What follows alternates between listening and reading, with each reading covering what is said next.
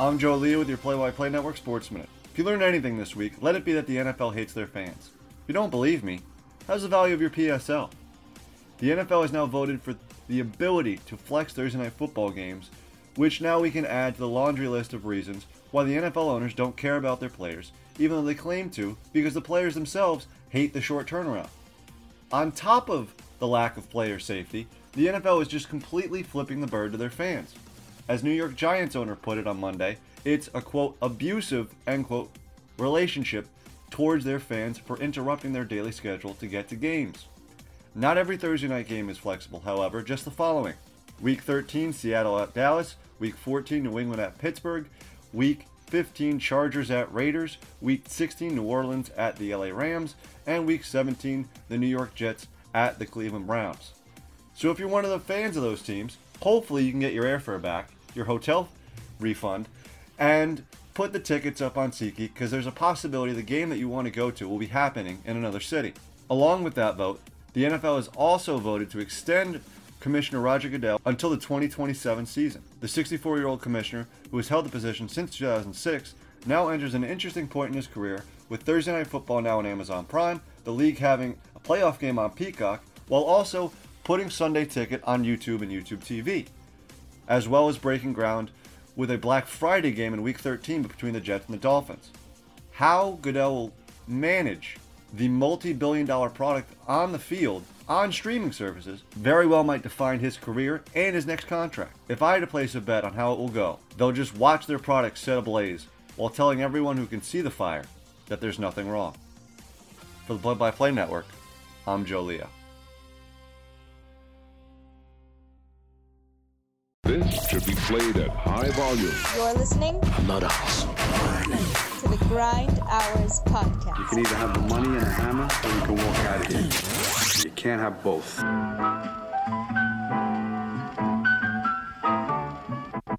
Hello and welcome to the Grind Hours Podcast for Friday, May 26th, 2023. Recording this first part actually on Thursday, May 25th, just before 12:30 Eastern Time. I know it's been a few days, but I want to talk about the Lakers-Nuggets Game 4 because I was taking notes, I was working that game, I was taking notes during that game, and I want to talk about them. I will not talk about the LeBron retirement. That's coming up in next segment with Aaron Calafato, who's a huge LeBron fan. We will dive into all of the LeBron subtopics and retirement and all that in the next segment. But specifically for this game, I do want to start with LeBron because he was awesome. Absolutely awesome. Probably the best half of basketball that I've witnessed him play since Game 6 in Boston.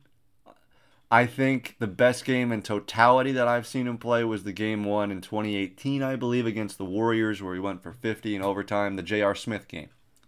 That game. That was the best LeBron game I've ever seen him play. This game was on the trajectory of that one. Because if you listen to this podcast, if you listen to me on 98.7, I said LeBron was going to go nuclear in one of these games. I truly believe that. I thought it was going to be Game 3 and it ended up being Game 4. Goes for 41 in the first half. And I was in awe of watching him. I really thought that he was going to help his team climb out of the grave for Game 4 and will his team to a win and at least extend the series and get people talking about, oh, well, maybe LeBron can do this. What if LeBron does this? And I thought that was going to be the narrative coming out of this game. Aaron Gordon had other things to say about it. I think this is the Aaron Gordon game. Aaron Gordon in his career, no fault to his own. He played a lot of his career in Orlando. He didn't have a quote-unquote game. Like, no one walked away and was like, wow, you know who was really, really good in that game and the difference for why they won? Aaron Gordon. Well, I think he saved it for Game 4 of the 2023 Western Conference Finals. I think that's his game. He put his imprint on the game. He was great. He was really good defensively. He, at stretches, just was like, move over, Jokic. I got this. and was phenomenal. So really, hats off to him. I was actually starting in this series to kind of wane on him a little bit. I loved the trade when Denver originally got him last year. This year, he was just sort of there. He didn't really seem like he was involved, but he wasn't involved in the way that I thought he was going to be when I pictured the trade last year. Let's just put it that way. The third thing on my list was Jokic had a Jokic, where you know he's going to have a triple-double. You just wait until the end of the game to see what the final tally was. Because it seems like he grabs every rebound, he scores every point, and every time the Nuggets make a basket that he's not putting through the nylon, he's assisting on it. Like, that just seems how... And excuse me.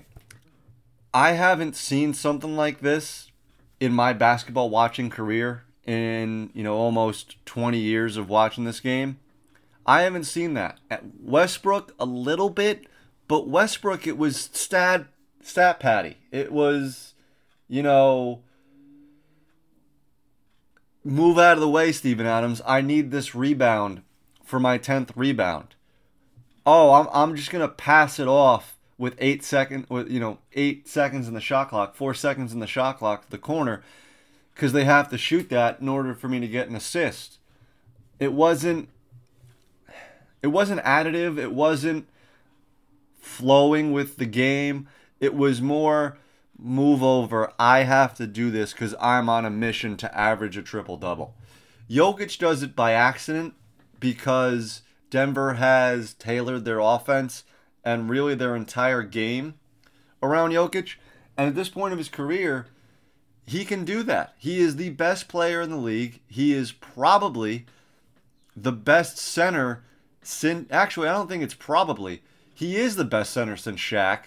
And I don't think we will ever see another player like him in any of our lifetimes. As good as Wembanyama can probably be, Wemby, I don't think, can pass the ball as good as Jokic. He might be able to score the ball as good as Jokic. He might be able to rebound or even defend better than Jokic. But I don't think he can pass the ball with the vision that Jokic does, because Jokic just sees things differently. It's like he's playing four-dimensional chess at all times. And even against LeBron, it works, because I think basketball IQ-wise, Jokic is already a rung below LeBron, where LeBron's been playing four-dimensional chess since about 2010 when it comes to basketball, since he went to Miami, and that sort of unlocked a different part of his brain, and he just saw things differently. Well, that's what happens with Jokic in a lot of these games, and I don't want to get on the train of, oh my God, where were you? And this has been happening all year, and this is why you should be the MVP. I'll save that debate for somebody else to have with you, because I just want to sit back and enjoy what Jokic is doing, because it's almost stupid at times. Like, it doesn't make sense. Like, and the fifth thing on my list, I'm skipping around here a little bit, but the Jokic step back three at the end of the shot clock with like 3 minutes left. That the 1 foot chuck up that you would see at the Y or LA Fitness just playing basketball, just fooling around, like somebody at the end of the game who's hot and it's a heat check. Oh, let me just do this over my head, step back, 1 foot chuck up, and it goes in.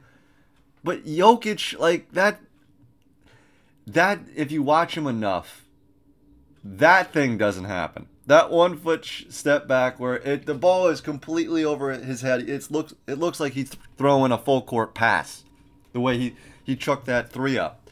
But there are things like that happen at least once a game with Jokic, where it's just like, that's not going in. There's no way, and it drops. Or that's not going to work, and it ends up working out. I don't know what it is. It's a sixth sense. It's something that you can't quantify with analytics.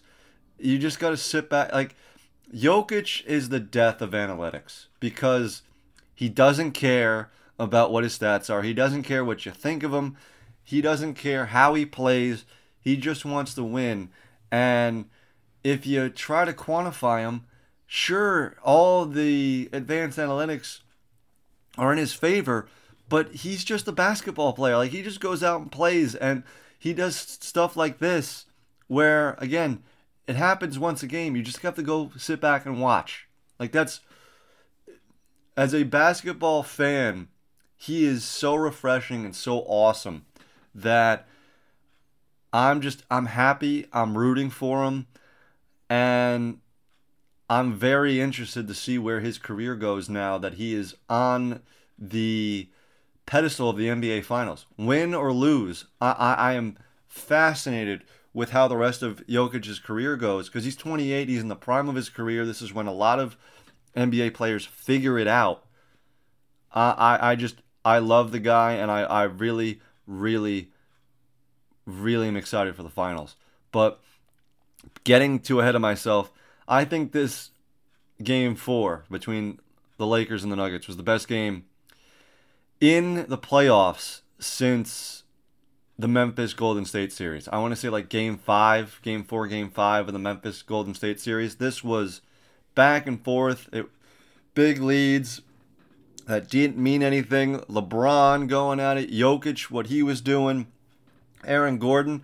Anthony Davis had a very, very quiet double-double, and it didn't seem like he was playing all that well, but then he goes to the free throw line with like 2 or 3 minutes left in the game, and you're like, he is 20 and 10? How?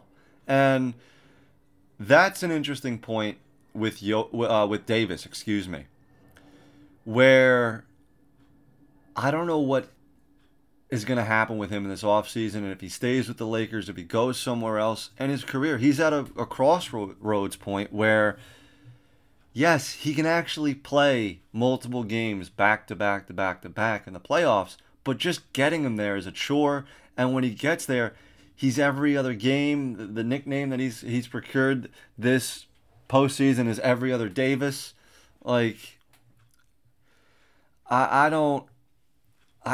he's phenomenal and probably the best interior defender in the NBA. But that's only when he wants to be. And offensively, it seems like he checks out in a lot of these games, just defers to other teammates, and doesn't want to instill his will because he could take over games the way Jokic can, the way LeBron did in his prime. And LeBron still can do it, but, you know, he was playing on a bum foot, and I'll get to this in a minute, but he ran out of gas. Like, just completely ran out of gas. And with Davis, he doesn't, I don't know if it's conditioning, I don't know if it's want to, I don't know what it is, but Davis could be one of the best 5 players in the league. And it doesn't just seem like he wants to do that. And it's kind of like the Kevin Durant syndrome. Like, I don't know if he wants it. And at this point in LeBron's career, looking at that, I don't know how you can still hitch your wagon to this guy. And I'm getting into the LeBron retirement subplots. I got to stop. Move down the list, Joe. Come on. It's only 10 things. Getting to 6. I'm really surprised that that's the shot LeBron got off at the end of the game. I know they only needed a 2 to tie. I know he shot like 24% from 3 in the series. I'm not saying go for the win, go for the 3. But it seems like, and he did the patent step back, falling away in the corner the previous possession, and it was an air ball. So I don't know if that was still fresh in his mind, that he didn't want to go and do that shot again and try to bank it off the glass a la Cleveland against Toronto. But maybe like just a step back to evade the double team. I'm really shocked that and I know he's left-handed, but going to his left hand into the double team, trying to force the layup, I'm really shocked that that's the shot that he wanted to take. I don't know. the step back to, and I'm second guessing LeBron. Who am I, right? But that just seems like the move that he was going to, and I was waiting for him to, step back and hit the jumper. But going up there into the double team, and it was a phenomenal, incredible defensive play by Jamal Murray to get all ball, and it wasn't a foul, and to challenge LeBron like that. Like, the want to and the instinctiveness to do that, I mean, that was an incredible defensive play by Jamal Murray, a championship level defensive play by Jamal Murray. But I'm shocked LeBron went to the hole and allotted for the layup. I'm also surprised that LeBron just didn't walk off the floor, because if you're watching the broadcast, he was getting shots up while the Denver mock presentation of the trophy was going on. So I'm really shocked that he stuck around, and I know LeBron is like the ushering in this new generation of we're all buddy and there's no hatred after the games, but the way that his team just didn't have his back in the second half and allowed that 15-point lead to just dwindle down and they ultimately relinquish it, I'm shocked that LeBron just didn't say, you know what? And it's nothing against Denver, but like, quit, like, just like say I'm done with you. I'm done with this series. I'm done with everything right now, and just walk off the floor. I wouldn't have killed him for it.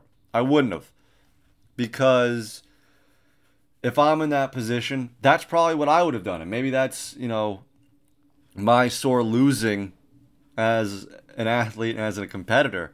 But I don't know if I would have been able to, after my shot was blocked and I didn't get a shot up, been able to turn around and say, all right, guys, nice series. I really don't know if I would have done that. I think I would have just, as the buzzer sounds, I would have just, walked off and addressed it in the post-game press conference after I've had a minute to collect my thoughts and go that way.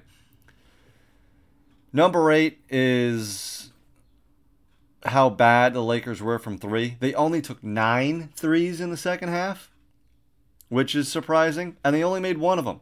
1 of 9 in the second half. That's telling, and I don't want to get into this is the new age of the NBA. Whoever makes the most threes wins the game. I don't want to really discuss that, and that's not why I'm bringing it up. It's just 1 of 9 when your season's on the line.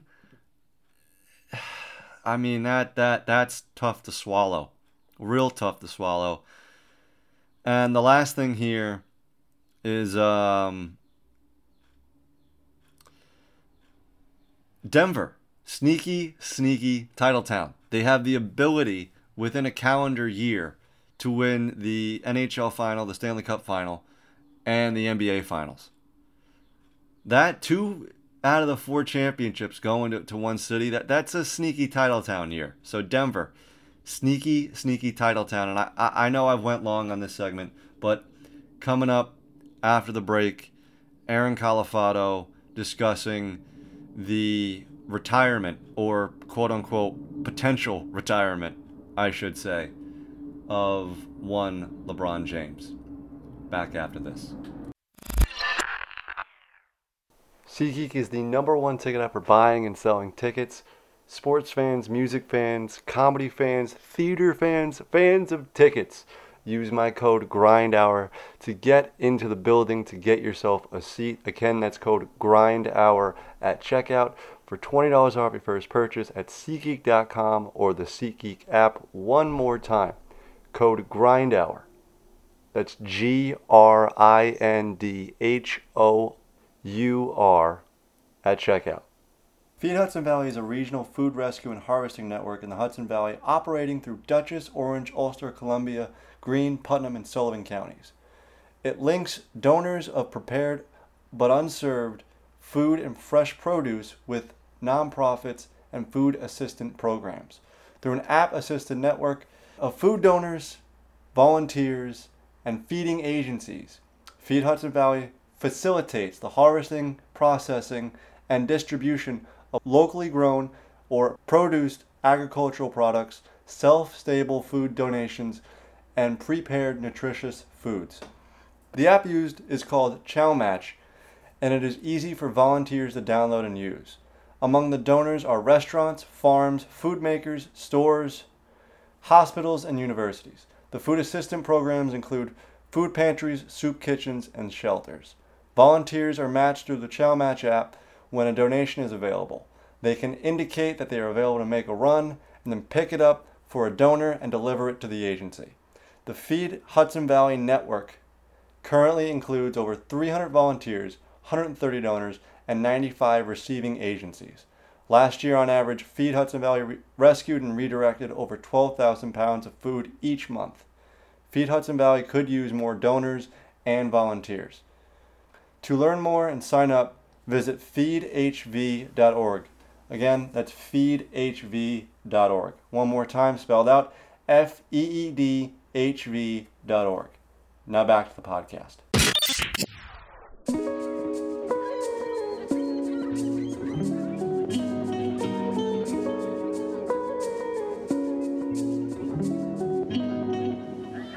Joining me now for first time in a long time, and the reason for that is it's a passion project of his.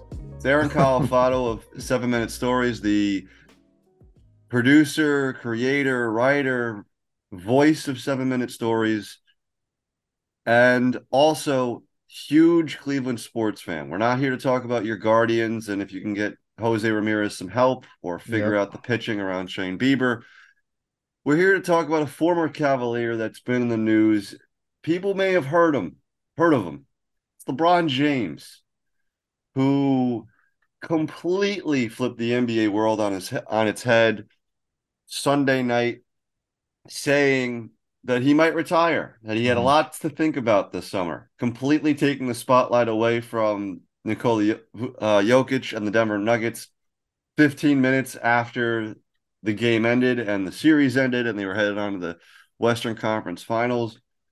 But I already talked about that on this podcast. Aaron, saved LeBron for you because you are a Clevelander. You grew up around that area. You are around the same age as LeBron. So what does, for people of your generation, what does he mean to that area and to you? So first, you're being kind that I'm joining you, but let's be honest.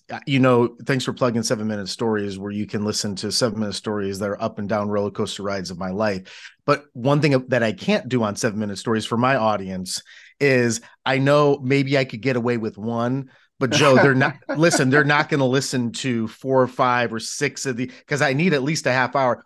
Month and a half straight of me just doing 7 Minute Stories about LeBron James. So what did I do? I said I was feeling these feelings, and I texted you in a fever, and I said, Joe, please let me come on the podcast and just give me just a few minutes. And you graciously accepted on short notice. So let's be honest, this was me begging to come onto this show and talk about this. But look, to your question, and I'll keep it just really condensed about what he means in this area. He means everything when it comes to pride and when it comes to having a native son do what he's done for the community just in Northeast Ohio. And that's well documented. I've had firsthand experience. Before I went on my own doing podcast consulting, I was with an agency, an ad agency, and we worked with outside clients. And I had this crazy opportunity to help coordinate an interview with the CEO of our company and LeBron James, because they were partnering around the I Promise School. And just being around not only that school, but being in the interview setting with him in person, literally, 3 feet away, watching his commitment to the students there, to the area, and the way he and his team and everybody around him, this is a key point about team, right? He puts great people around him and they make him better and he makes them better. And they are able to do some really special things here in the area. So there's the philanthropic nature of it. There's the social nature of what he does. There's what he's done, in his early career in high school. That's another thing. I grew up, going to games, not only at St. Vincent, but also when he started getting so much hype, the Sports Illustrated article back in the day. We would go to, at the time it was Gund Arena, but now it's Quicken Loans, I believe, in Cleveland, where he eventually would become a Cavalier. And we would go watch him. They would have the high school basketball games in a sold out arena in an NBA arena. And we're watching, he's 18 years old. We're watching this guy. And I remember being at these games with my dad. Just like, look, I go, this is the greatest player. And even at the time, maybe not fully developed as an NBA player, but the type of player. One, I said, I've never seen a player play the game this way with his size, his speed, his ability. Using a baseball reference, he's a 5'2" player as a basketball player. Right. I've never seen it. I've never seen it. You've seen pieces of it. It's documented. Magic, Bird, Jordan, right? He was all of them. Oscar Robertson, all of them in one package, and then could toggle between those skill sets when the game dictated it. I've just never seen anything like that. So look, watching him do that, seeing that potential. And I'm also old enough, because I'm as old as LeBron, a little bit older, just by a year. I watched Jordan. I grew up watching Jordan, and we'll get to that in a second. But I'm saying I watched him vividly throughout my career, because those early 90s Cavs teams were always in the playoff battles, as it's well documented with Jordan. So I got to see both. But to your point, what does he mean to the area? He means everything. The fact that he came back after that dramatic heartbreak of leaving, coming back to Cleveland and finally getting some pieces around him and being able to deliver in the way that he delivered, not just 4 times in a row against arguably the greatest team ever to put a team together in the Golden State Warriors. And then undoubtedly the 2 years or whatever, when they brought Durant in, right? You can't even, it's the great Jordan never faced a team like that. Let's just start right there, Joe. Yeah. Jordan never freaking faced a team, not only a team that was statistically better than Jordan's, that LeBron, by the way, came back 3-1 and came back with Kyrie and the Cavs in 2016, one of the greatest days of my life. But he never faced a team that way. So anyways, what he means is everything from a legacy perspective, from a championship perspective, and from a community perspective. And look, clearly he's not like, there's flaws. He's not like, no one's perfect, but he is near perfect for me when it comes to a basketball player. Yeah. I mean, what's funny about this whole LeBron thing is it sort of kind of churned up when the draft lottery was happening. And I believe that was game 2 of their series between the Nuggets and the Nuggets and the Lakers. Right. And Woj goes on ESPN and says Wemby's the greatest prospect in team sport. And I sat there dumbfounded, because I was like, are we forgetting about a guy that we're about to see in 10 minutes take the floor in game 2? That's been in the league for 20 years, that we were literally, like you said, putting games on ESPN and putting them in the arena of the Cavaliers for people to watch his games. Right. We're forgetting about that. And that's not even getting to, Lou Alcindor, who is now Kareem Abdul-Jabbar, who didn't lose for like 7 straight years between high school and college. Mm-hmm. And because he would have won 8 straight years if he was allowed to play as a freshman, because you weren't allowed to play as a freshman back when he was at UCLA, but he didn't lose. He won all of the high school championships and then all of the college championships, and then went to the pros and won championships there. And by the way, became the all-time leading scorer in NBA history before he was all said and done. Right. And then only to be broken by the other high school athlete that was once in a generation in LeBron James. So if Wemby can do that, if he can break LeBron's record and be around for 25 years and be the greatest thing we've ever seen, then maybe he'll be the greatest prospect of all time. But think about the pressure, Joe, not to interrupt you, but can I add to what you're saying? Think about the pressure. This is another thing growing up with that, realizing the shadow of Jordan, the shadow, even the ongoing shadow of Kobe, right? He's more Jordan-esque in his game. Right. But let's just talk about the legacy of Jordan for LeBron to come in with those expectations, there was a time where it's like he came in with people going, there will never be another player, at least that we can compare to Michael Jordan on an 18-year-old. And what was amazing is that he came in and almost built as his own mold. People thought, okay, it's going to be like Mike, but it'll just be like Mike, except better than Mike. But this guy came in and goes, I'm not like Mike, but I'm kind of like Mike. I'm not like Magic, but I'm kind of like Magic. I'm not like Bird, but I'm kind of like Bird. I'm not like Kareem Abdul-Jabbar, so on and so forth. And again, some of that was just physical gifts, but the point is his style of play, his knowledge of the game, he created his own template. He created his own, just like Jordan did. And the pressure of having to do that at that age, Jordan didn't come in with any, there were greats, but Jordan didn't have that same kind of pressure. People were, he wasn't even the top pick in the draft. You know what I'm saying? Like people were picking Sam Bowie over Michael Jordan, right? Like I'm not knocking Jordan, but he came in a little bit where he had a bit of an edge because the expectations were actually, he was a little bit almost like an underdog compared to the expectations of LeBron. So I just wanted to add that. Yeah, the expectations were in sports. The king, like it was like, oh, he's the savior of basketball. Right. What pressure? Right, the chosen one at 18 years old.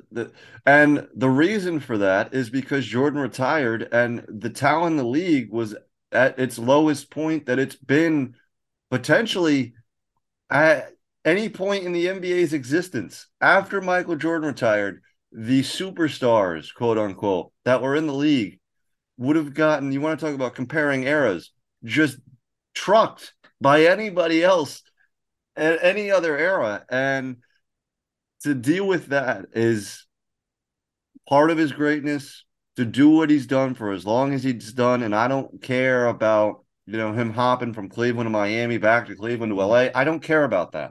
No. Because I don't think people realize how hard it is for Kobe to do what he did, for switching sports for Derek Jeter and Mariana to do it. It's hard to stay with one organization for 20 years and actually win. And if LeBron stayed in Cleveland and was just Cleveland's guy forever, like he never went to Miami, never went to LA, he was still in Cleveland, I don't know if he gets a ring. I really don't. Excuse me. I think if he would be looked at as Charles Barkley if he stayed in Cleveland. And the only reason why I say that is because I don't think they would have been good enough and or bad enough to attract either people through free agency or, get a guy through the draft. And that's how you win. So that's a key point, Joe. This is a key point. And for anybody listening right now, this would be a great entry point.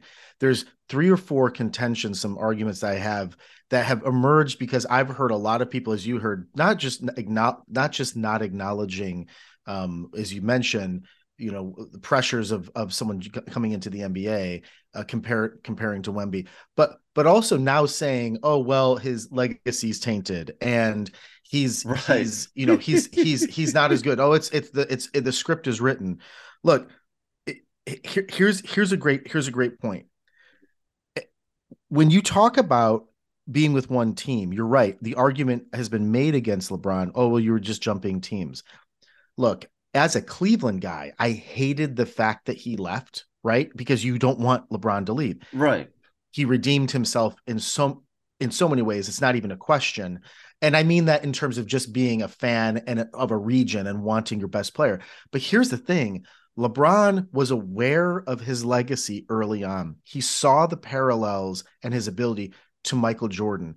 And here's the thing. He knew, because he's a student of the game, and I know this now strategically, now that I'm thinking about it as being a little bit older, he knew he needed a Scottie Pippen to be able to compete for championships. Mm-hmm. He knew that, because here's the reality. Jordan never won a single title without Pippen, let alone one of the greatest teams ever assembled. Role players, Steve Kerr, John Paxton, Dennis Rodman, the depth of that team. Okay, I grew up watching those. They were unstoppable. Tony Kukoc would start on every single team in this league and be their number 1 or 2 option. Okay, people don't realize, they're jaded with how good that team was. So Jordan, because his organization, and clearly it was dramatic and tumultuous, as when you watch the documentary, right? But the reality is the Chicago Bulls put a team around him, and when they got Scottie Pippen, it was game over, because you have a top 50 player, top 50 in the NBA, who then complemented Jordan's game. Because the reality is that Jordan, and even though statistically LeBron and him, and I've been before our talk, I looked, you can go to so many sites, they show you the analysis of their stats across all categories, across all cohorts. And the reality is this: you can pick one of them. You could say they're pretty much dead even, in the sense that what it comes down to is Michael is a better per game volume scorer and a slightly better defender, where LeBron was a better rebounder and a better passer. When you're looking at the comparative analytics. And I don't think anybody's arguing that. No one's arguing it. And so you kind of got to pick and choose. But to your point though, Joe, look, the fact of the matter is he knew he needed a Scottie Pippen. And by the way, waited for many years for the organization to do that. That's the reason why he left. That's why he left. And look what he did with that, right? So he proved that not only he could contend for titles, and I'm going to be honest with you, the Miami team was a very, very, very good team. It was not the same team as the Chicago Bulls, meaning I'm not trying to knock the Bulls or knock Dwayne Wade or anybody, but they didn't have this, and that's not anyone's fault. I'm just saying the reality is, but just the fact that he had someone and a legit third option like a Chris Bosh, a team similar of ilk to the Chicago Bulls, or at least just a little bit more talent around him than he had for his first several seasons in Cleveland, then he showed you what he could do. So you're right. Jordan couldn't do it without Pippen. You look across the league, that's how you win championships. Nobody did it just themselves. Nobody. The only person who came close was LeBron James. And he did that in Cleveland because he took you. I'll challenge your listeners.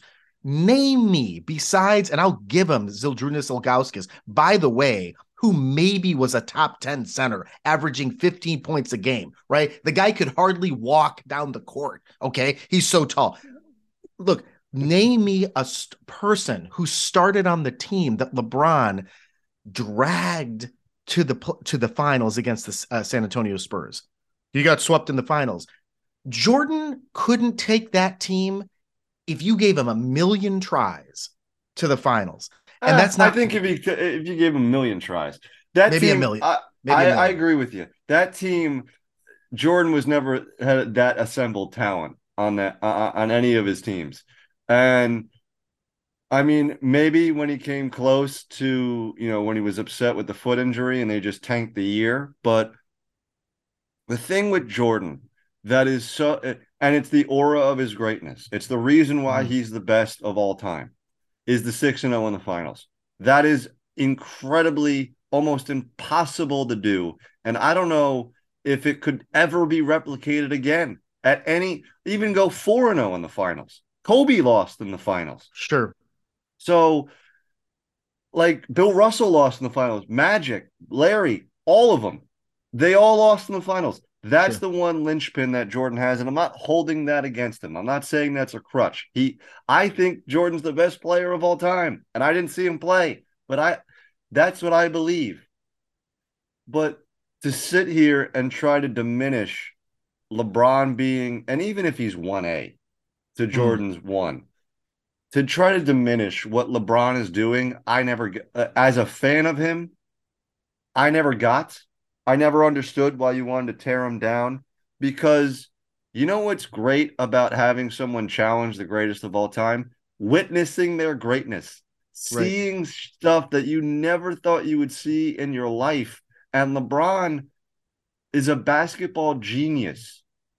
I don't think LeBron needs to have that same competitive edge that Michael would rip your head off to try to beat you, that LeBron does, because LeBron is not wired like that, and that's not a bad thing He's either. a cerebral player. He's a cerebral player. Michael was an instinctual player. That's there's a key difference there. I'm His not saying Michael didn't brain, have IQ. He did, right? but LeBron thinks like a point guard. He thinks like a coach. He's a player coach, and Michael was a killer.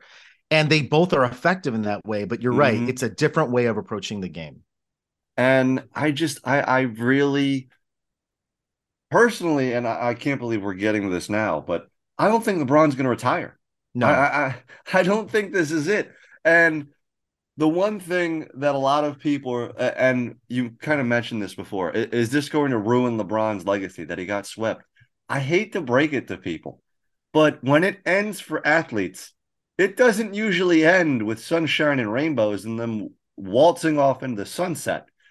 It usually ends bad. Montana got bounced out of the playoffs. Brady, just last year, the greatest quarterback of all time, got bounced in the playoffs. Willie Mays was a shell of himself when he went to the Mets. Derek Jeter, I know he had a great final week as a Yankee, but he wasn't great in his last year right. as a New York Yankee. It doesn't end well.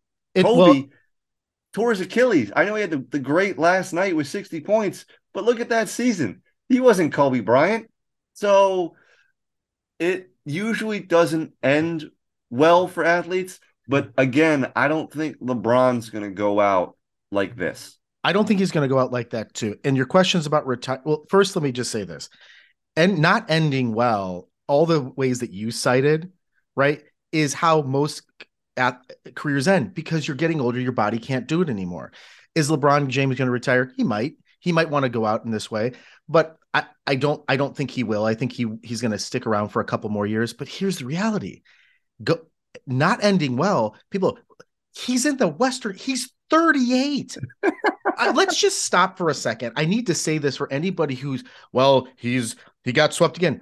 Dude is 38 years old. He, for the year, averaged 28 points, almost 29 points. He averaged 6.8 assists and 8.3 rebounds at the age of 38 years old. He is, and I think it was clear, AD is supposed to be the one to give him a break at this point in his career. He's clearly the best player on his team still, as far as at least the dependency on him as a player. Right. And how does he end? By the way, I watched every one of those games. They could have gone either way. The Lakers didn't close, didn't have the depth, and Utah is just a phenomenal team. They ran into gas. They ran into okay. So, and clearly the whole Russell Westbrook, all the stuff, no excuses. But the point is he took that team, a team that he has essentially 40, 10, and 10 in that game. What are people talking about? His legacy. Do you know what Jordan was doing when he was 38 years old? Jordan was barely putting up 20 points on a Washington Wizards team, doing by the way, no knock to Jordan. But I got to tell you, when you say 1 and 1A, there's several reasons why I put LeBron as 1 and Michael as 1A. First, I have to acknowledge you can pick either one of them, right? Like it's not just because this is more preference than anything. It really comes down to that because when you look at their stats, when you look at their careers, you can find, okay, well, he won 6 this. Okay, but he went to like 10 or 11. He went to 10 straight finals. What's better? And people go, one argument that I keep hearing is, well, he went to, it would be better if he didn't go to those finals and that would have helped his percentage. Hold on a second. You're telling me that what LeBron, it's held against him, right? It's held against him, the fact that he drug a team that was probably the equivalent of what Michael, maybe worse than what Michael played with before Scottie Pippen came into the fray. And he took a team with Ira Newble and other players that you can't even put in your top, 1,000 NBA players, and took that team because of the way he plays to the NBA finals. That's held against him. Here's one of the reasons why I put him as 1 instead of 1A. I watched Jordan. I know Jordan. Jordan was on a team that was similar to LeBron's talentless Cavs early in his career. Jordan wasn't able to take them to the finals. Why? because of the way Michael plays. Michael, in those years he never made it, was the best player, the best scorer, and by far the best singular talent. But because of how he played, because he wasn't a natural facilitator, he couldn't get other people involved to help move that team into the promised land. It's actually because of how LeBron played that enabled him to be able to get a Zydrunas Ilgauskas to perform at a certain level, to get Ira Newell, to get Larry Hughes, to get people involved, to make the team better. And the point is, that's not a knock on Jordan. That's just shining some light on LeBron that gets really forgotten. You shouldn't penalize someone for making it to the finals. He did it in a way that Jordan, and that is one of my reasons why I think LeBron's the greatest of all time, because I have never seen a player be able to do what he did. I've never seen a player be able to do what he did with those teams and many of his teams that he took to nearly the finals. So look, when you look at the best overall player, right?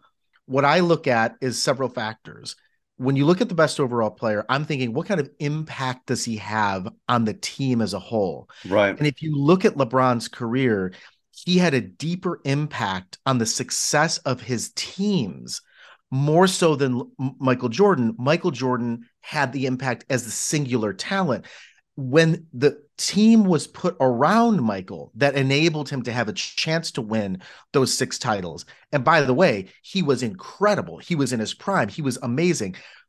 That helped enable that. But the point is, without that team, those stars, that cast, that perfect mix, that chemistry around him, Michael Jordan, I would argue, if Michael Jordan never had Scottie Pippen, Michael Jordan wouldn't have a single ring. I'm gonna tell you that right now, because he just he doesn't have the same kind of thing that LeBron has. He's similar to Kobe. That Kobe, look, everybody needs that number 2, right, to even get to the finals. Do you know who didn't need that number 2 to get to the finals? LeBron James. Well, everyone needs it to win. That's the point. Yes. But not only that, but they needed to also get there. He didn't even get there without that team. And that's not a knock on him. Real quick, props to Jordan. This is, people are like, you hate Jordan. No, I grew up watching him. Jordan is the greatest fourth quarter performer I have ever seen in the history of basketball. I have never seen maybe Kobe, right? I would say LeBron is probably 3rd, maybe 4th on the list. So LeBron's up there. He's in the top 5 because I've seen him win. I mean, statistically, he's actually incredible in the fourth quarter over the course of his career. He has the most game-winning or game-tying shots in the history of the NBA. History of the NBA. And so people are like, oh, he's not clutch. Not clutch. No, he's clutch. But I got to tell you, to me, even as a LeBron 1 guy and Jordan 1A, if I had to pick 2 minutes left in the fourth quarter, and that's the only thing I'm looking at, and I need a clutch shot, I'm picking Jordan or Kobe and then LeBron. That's prop to Jordan. Jordan's the greatest pure scorer I've ever seen play the game, as far as just the ability to get to the rack, to score, and he was I don't want to say streaky. I watched him play growing up. He would play 2 quarters. He's just bang, clank. You're like, Jordan's off. And then all of a sudden, click. He would just turn on that instinct, that killer instinct, and he would perform. LeBron, on the other hand, though, who do you want to start a franchise with? I'm picking LeBron. Who is going to be able to bend his weaknesses during a per game scenario to still help the team win? It's LeBron. It's either Jordan's going to go off or he's not, and they're going to win or lose. LeBron can be a facilitator and win the game that way if his scoring's low, or he can reduce his facilitating and he can be a scorer, or he could just be a point guard. There's so many things that he can do in terms of his ability and in terms of his ability to be able to mold himself into what's needed for his team. This is a huge factor as to why I think this guy is the greatest player of all time. Also, you said it earlier, coming full circle, 3 different championships with 3 different franchises. That's not, look, we saw what happened. Michael goes to the Wizards. Okay, by the way, Michael was 38 when he went to the Wizards. What's Michael doing with the Wizards? Nothing. Okay. Yep. LeBron's averaging 28, 6 and 6 or whatever it is with the Lakers. My point is that even though I didn't like it as a Clevelander, that is another check for LeBron for me when I think, well, who has the biggest impact on their team ultimately? Not the clutch player, not the best scorer, as a person who has the impact on their team. LeBron is able to go and win championships in 3 different places. It's not happening with Michael. It's not happening with Michael. I can tell you that for sure. And the last thing, here's the last one argument that people always tend to miss. Michael Jordan retired briefly, as you know, and went and had played baseball and did his thing. It was a disaster, but it was a passion thing. His dad passed away. It was like he was under immense mental strain, whatever. The point is, he was the greatest basketball player at the time. He went away. Everybody thought when Michael Jordan left that the Chicago Bulls would be devastated. In fact, it was the opposite. In fact, the 1993-1994 Jordanless Bulls, you ready for this? Finished without Jordan, but with all of Jordan's key pieces that made them into one of the greatest teams of all time. Finished 55-27, second, just by the way, like by a half game in the Central. And they ended up going to the Eastern semis, and losing in the Eastern Conference semifinals and losing in 7 games to the Ewing Knicks. And barely. Here's my point. When LeBron James left any of the teams that he left, if you're told who's the greatest player of all time, look at the teams when Jordan left and when LeBron left.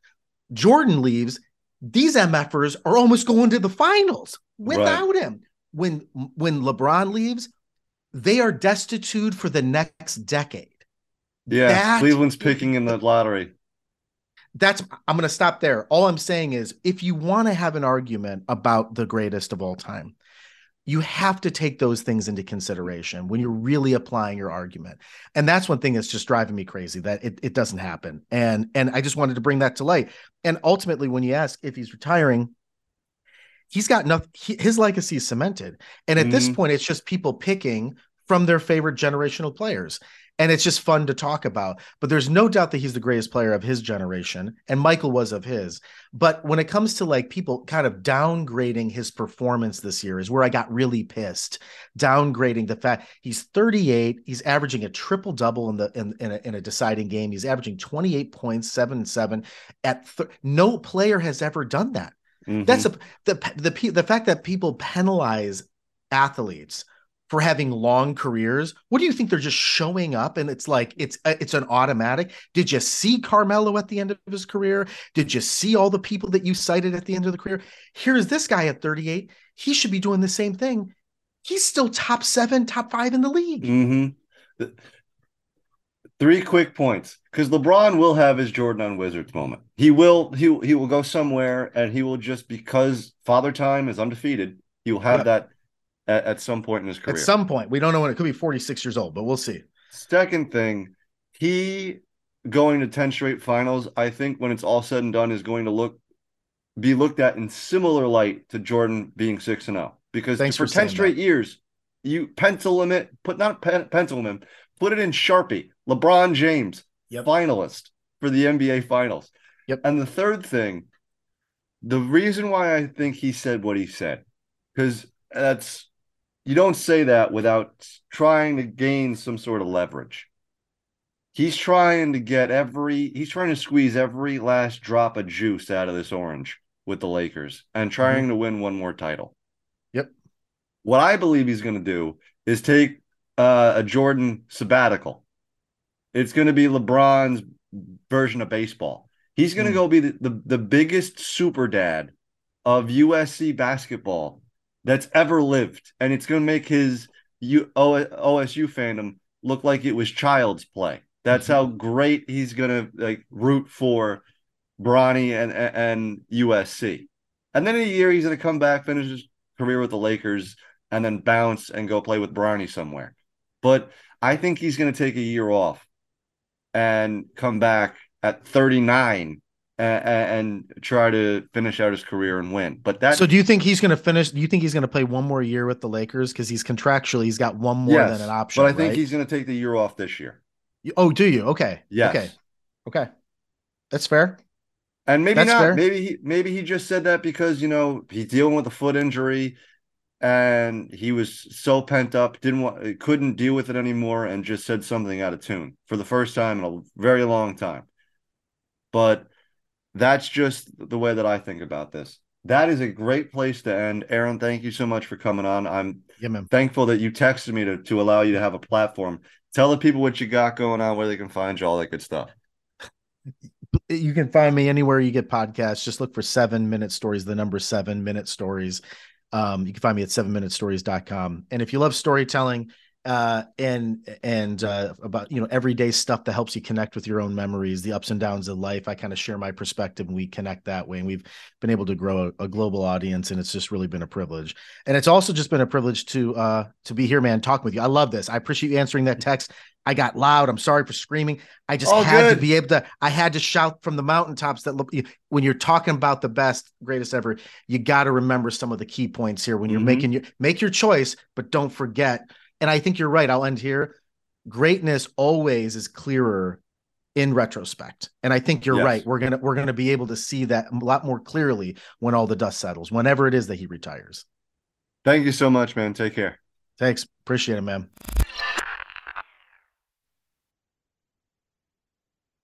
All right, to end the podcast, just to lift up the curtain, as the K show would say, I was fully preparing to make this last segment just a Boston Celtics Heat discussion, more focused around Eric Spoelstra. But we have some breaking news, and this is coming out of the Arizona Cardinals. DeAndre Hopkins has been granted his release from the Arizona Cardinals, officially becoming a free agent as of today. And person that I want to bring in to talk about this, because at a moment's notice, he is down for anything. That is my good friend Nick Paradies of the Bad Ideas, the Children's Programming Podcast. You've heard him if you've listened to the show countless times throughout the years. Nick, The football guy. yes, a football guy. Nick, you were packing, I assume, to come up to New York Yes. 10 minutes ago. I called you. I said, can you record? You said yes. And here we are. The only reason why we're doing this is I checked my phone. I checked Twitter just as randomly, just as I was sitting down, literally to record what I was going to talk about with the Heat and Spoelstra and that whole series. That's going to have to wait for Tuesday. This Hopkins stuff is fascinating to me because I'm just going to give everyone a quick timeline because I did, half-assed internet research. Shout out to Bill Simmons and the Rewatchables podcast on just a rough timeline of things with DeAndre Hopkins, because he has been, other than the Rodgers situation, I would argue he has been in as many headlines as, say, Devontae Adams in Vegas. Like, those two have kind of like dominated the off-season drama. I would say, just for the sense that it looks much less likely that the Raiders will move on from Adams. I would say that Hopkins has been, in my opinion, definitely the number 2 story of the offseason thus far, behind the obvious Aaron Rodgers. So timeline wise, and part of this is from the Arizona Republic. Newspapers.com is a godsend when it comes to this stuff. Love that website. It saves me time in and time again. So half of this, 90% of this I found from newspapers.com and the Arizona Republic. January 8th, it was the first mention of possibly trading DeAndre Hopkins. It wasn't an official trade request. It was just some reporter from the Arizona Republic floating around the idea that Hopkins could be on the move in the offseason. Then we have March 8th. we have Hopkins going on the Pat McAfee show saying, hopefully, quote, hopefully we get the results we want, end quote. Now, that was kind of cryptic, and it was sort of speculatory for he wants more money. Maybe he wants out of there. He then, on March 27th, the new head coach of the Arizona Cardinals, Rich Gannon, said he's a valuable asset to us. We're going to go through the offseason like he's a part of this team, which is exactly what he's supposed to say. And fine. April 16th, Hopkins himself puts on Twitter, Hopkins doesn't want to raise. And then he puts the quote to Nuke, aka him. So it was clear that he didn't like the direction that the organization was going. He wanted out of there. And I find it hard to believe that no team would have traded like a 5th round pick for him. That they just said, enough's enough. You're gone. That was what was surprising to me about all this, is that nobody thought to even take a late round pick, like you were saying. But maybe I don't know. Maybe they figured that nobody else would. They were just kind of playing the odds that nobody else would either, and they could just sign him in free agency and be done with it by able to keep their draft picks. But that's the only.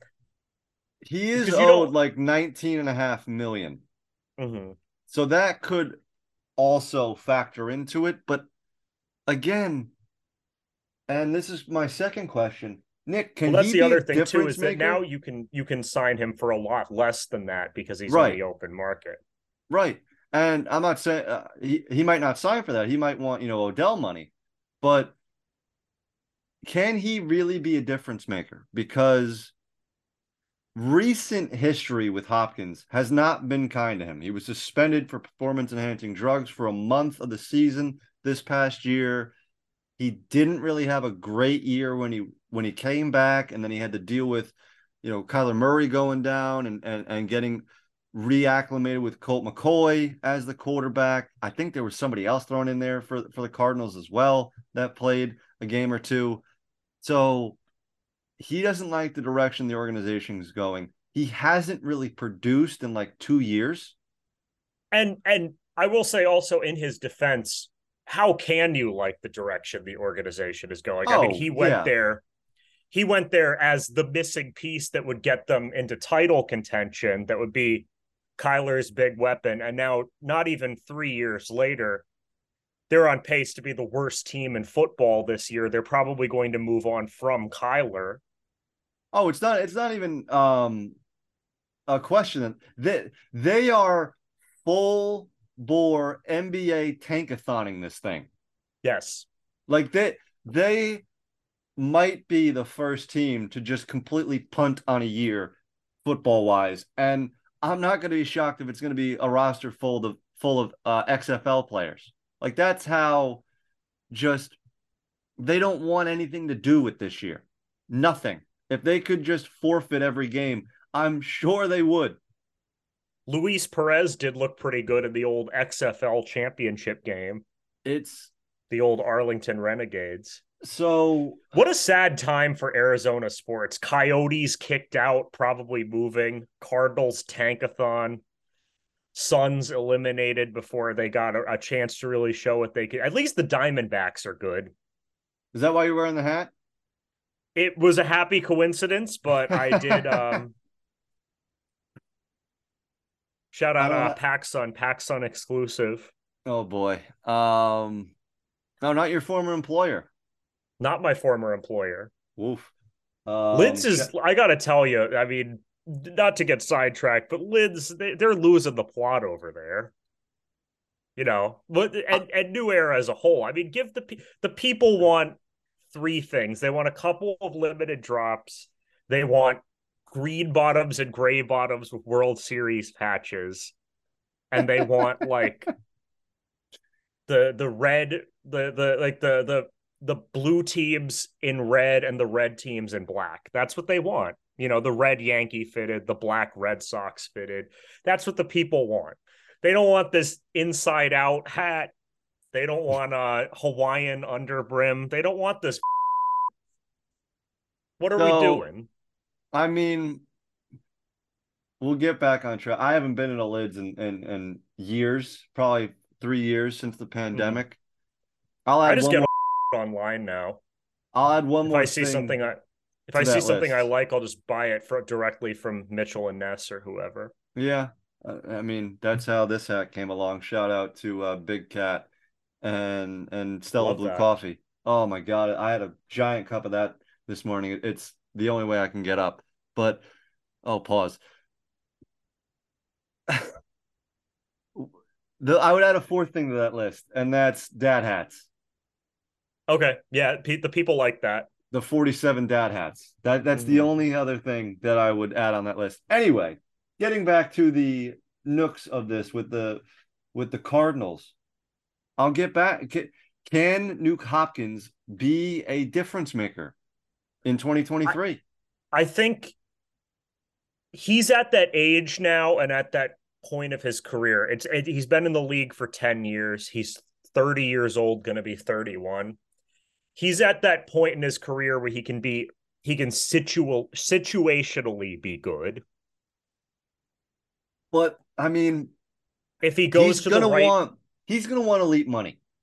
Yes. Even if it's for a year, he's going to want a ring chase, do the Odell, and try to hook his wagon and get a ring so he can be in the group of elite receivers from his generation.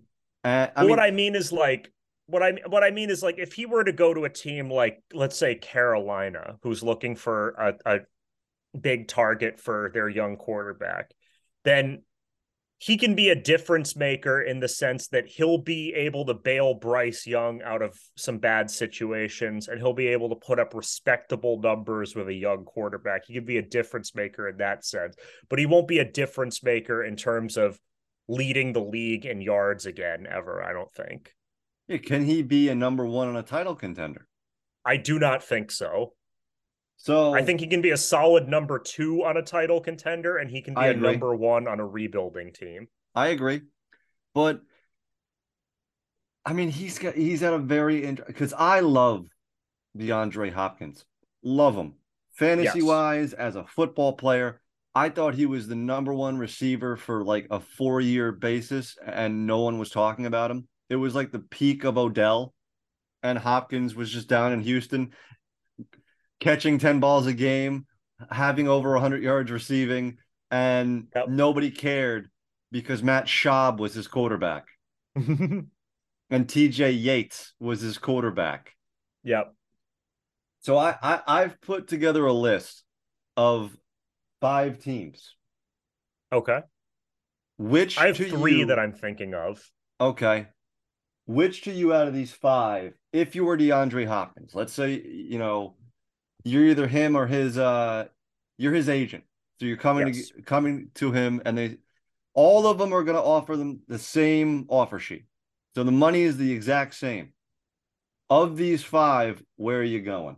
And I'll go in reverse order. I have at 5, the Baltimore Ravens, 4, the LA Chargers, and this is in no specific order. These are just 5 teams I've come up with. So Ravens, Chargers, Giants, Jets, Chiefs. If the money is all equal for all of those, I think the obvious choice is the Chiefs. Yeah, I mean that offense. How could it not be? Kelsey and Hopkins, and then you got Pacheco coming out of the backfield. Yikes. I mean, that would be the obvious one. I don't know if they would pull the trigger. I guess I've seen, Andy Reid and those boys cook up some crazier schemes, but I don't know if they pull the trigger. I think of those, obviously the one I would most like to see is the Giants. Right. But I think that the Ravens make a lot of sense, especially now that the Lamar Jackson situation is cleared up. He has his new contract. You can go out and get him a nice big number 1 receiver. Well, he already has a number 1. What's that? He already has a number 1. It's Odell. Well, Well, yeah, but Odell's in kind of the same category as Right, DeAndre right. Hopkins, where they're nebulous number ones. I like that. Nebula. He's a nebulous number one. Nebulous number one. But I, I mean, you could he hit your was good. if you the thing is if you're going to roll the dice with somebody like that, why not roll the dice with both of them? That way you're kind of you're playing the odds that at least one of them will have a bounce back season. Right. And if The they do, then either way you'll look like a genius. the one thing that and the reason why I put Baltimore on the list is because when Lamar was in his contract holdout, he had two names on the list for the Ravens to go out and get. And one of them was Odell, and obviously all it cost was money, and they got that done. Mm-hmm. The other name was DeAndre Hopkins. And everyone was Yes. like, well, I don't think they're going to trade him or trade for him because I don't think they want to give up the capital to make the team better. Well, now they don't got to trade anything. They're just going to do the exact same thing that they did with Odell. And Yep. that offense with a new offensive coordinator, some new tools around Lamar, Gus Edwards coming back for a full year without the injury. And, Mark Andrews still there. Mark Andrews, J.K. Dobbins, that offense and what All that of a could sudden, do, that's a top 5 offense in the AFC.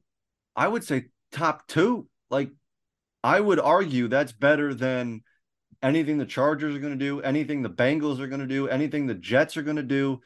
The only one that I would say that wouldn't be as good, and it's only because the guys down in Kansas City, you can't go against them and Kelsey and Mahomes. Mm-hmm. But that cast of characters, we talk about the Falcons being a Madden Ultimate team on offense. Yep. That's like a 2013, 2014 Madden Ultimate team on offense. Like if you said going into Lamar's year, for a rookie year, a couple of years from now, he's going to have Odell and DeAndre Hopkins as his receivers, you go, oh, he's the MVP and they win the Super Bowl. What are we talking about here? Well, here we are. And I really he's already think, won one MVP. Right. If he gets if Hopkins goes to the Ravens, and I'm glad that you thought a lot the same wavelength as me, because I think, like you said, it's the most probable that he ends up in Baltimore. I want him in New York as a Jet. I want him catching balls from Aaron Rodgers. I mean, wouldn't that be something? Alan Lazard, Garrett Wilson, and DeAndre Hopkins all together. Because that, I think, Hopkins could have the potential to lead the league in receiving yards because of just the IQ of both him and Rodgers hooking up. Hopkins to the Giants is really, really interesting and would be really, really fun because of the 3-level attack of Saquon, Waller, and Hopkins, even though Hopkins isn't a deep threat, but just another added level of, oh, you're going to double team Hopkins? Well, Waller, boom, right there. The one thing that scares me, go ahead. I'm going to give you 2 more that I think are strong, interesting possibilities. Okay. Not strong possibilities, but interesting possibilities. And one of which I've heard a little bit of rumblings. The other one is just pure speculation because they've done this before. Don't. I know where you're going to go with the second one, and it's going to piss me off. But go ahead. He did it with Randy Moss in 2007. That's all I'm saying. Stop. That's all I'm saying. But the other one is another AFC East team, actually. That would be the Buffalo Bills. Oh, God. Is this just your attempt to piss me off going into Memorial Day weekend? The Bills and the Patriots? Are you kidding me? I would never do that to you, but the Bills this is I think their last shot. Yeah, I would agree with that. They have to win the Super Bowl this year or it's not going to happen in this window. The window is going to close.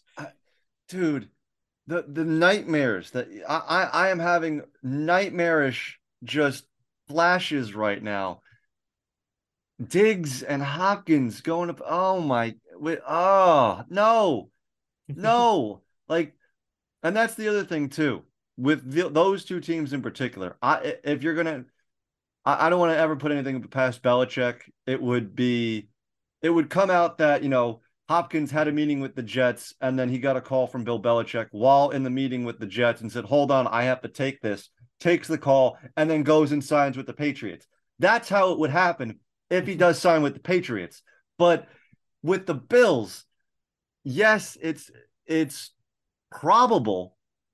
I would probably put Kansas City a little bit ahead of Buffalo, just because Hopkins would look and go, I can play with the greatest quarterback of this generation, and they're already souped up to go win another Super Bowl.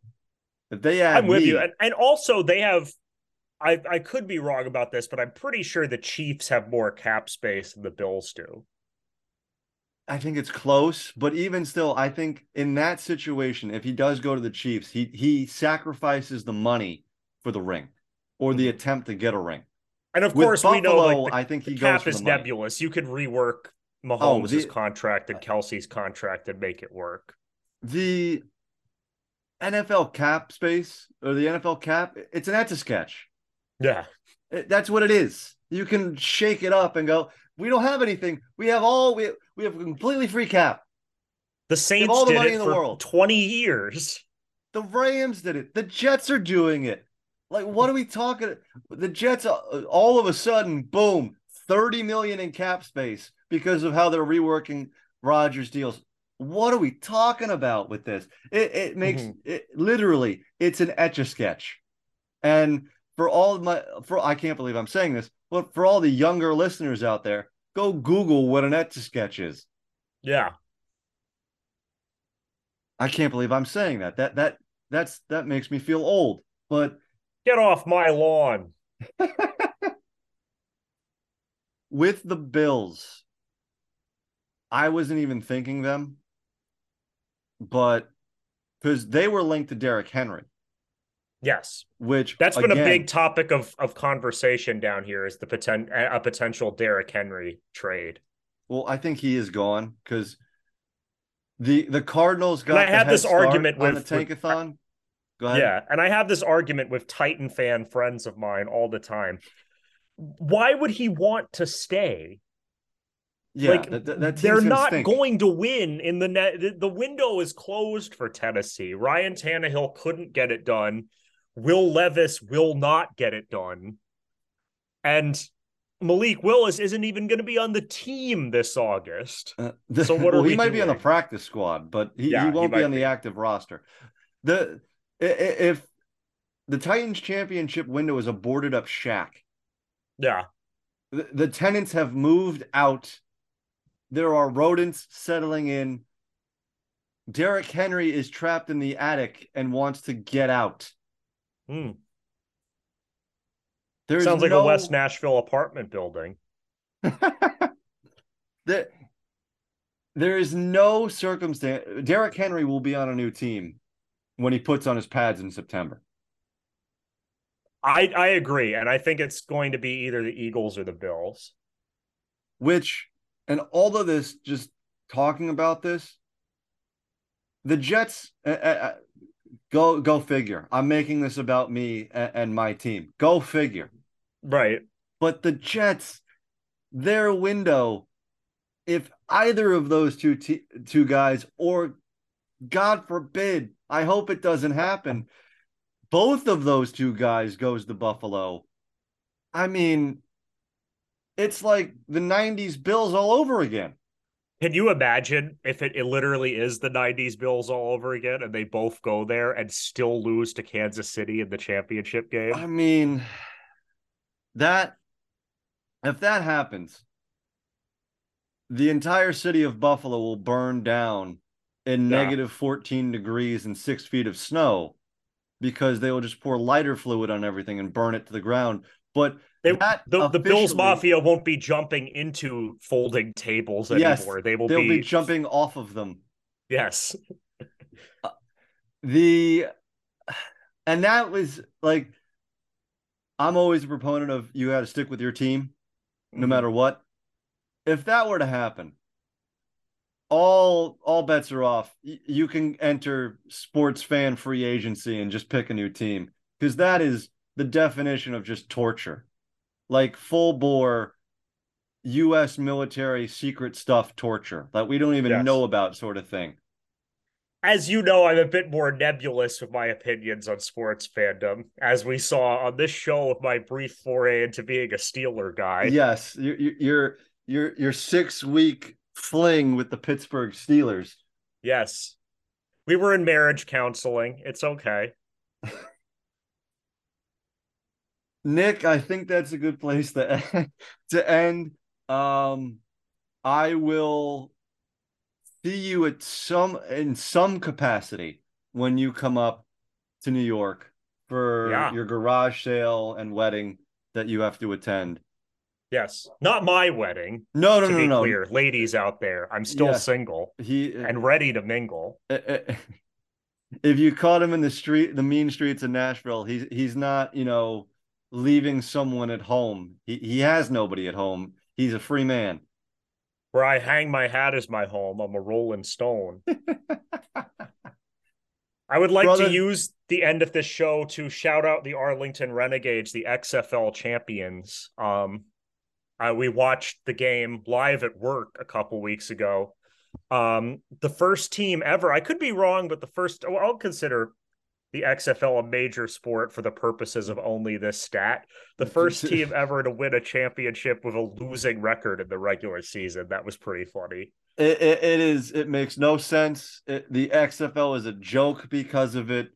And I'm not just saying because my team in that league, the St. Louis Battlehawks, went 7-3 and got bounced from the playoffs. Make sense, Dwayne "The Rock" Johnson. I do like, though, that they actually brand themselves as Arlington and not Dallas. And I also like that they play in the former home of the Rangers, which in true Texas fashion has been turned into a football stadium now. Right. Directly adjacent to the current football stadium. Yes. So they've got two, it's big Krusty Krab 2 energy. They've got two football stadiums right next to each other. It's the Izod Center South is what it is. It's probably a Texas dump. It is probably a dump. Nick, probably. We went way longer than I thought, and that's usually how this thing goes. This podcast is going to be a marathon again. But thank you so much for coming on. Enjoy your Memorial Day weekend. I will see you soon, but be good, brother. All right? Take care, man. On this side of the coin, not the fake J. Leo on Twitter, j.sports.blogspot.com, and of course this podcast. If you've reached this point, first of all, you're a real MVP. Second of all, like, subscribe, share this podcast to anybody who you seem fit. If you're new to the show, download the show. It means more to the show than you know. I apologize for yet another hour and 20-minute plus podcast. It was not going to be that way. I was going to wrap up somewhere about an hour. I don't have to tell you. The timestamps are in the description, and you've listened to this podcast to get to this point. It was already about an hour with Aaron. I was just going to do a 5-minute really recap of what I really want to talk about with the Heat and Celtics. That's going to wait till Tuesday, as I said with Nick. The Hopkins stuff, I had to talk about. It's topical, and it does involve both Nick and my team. So I wanted to get that off my chest.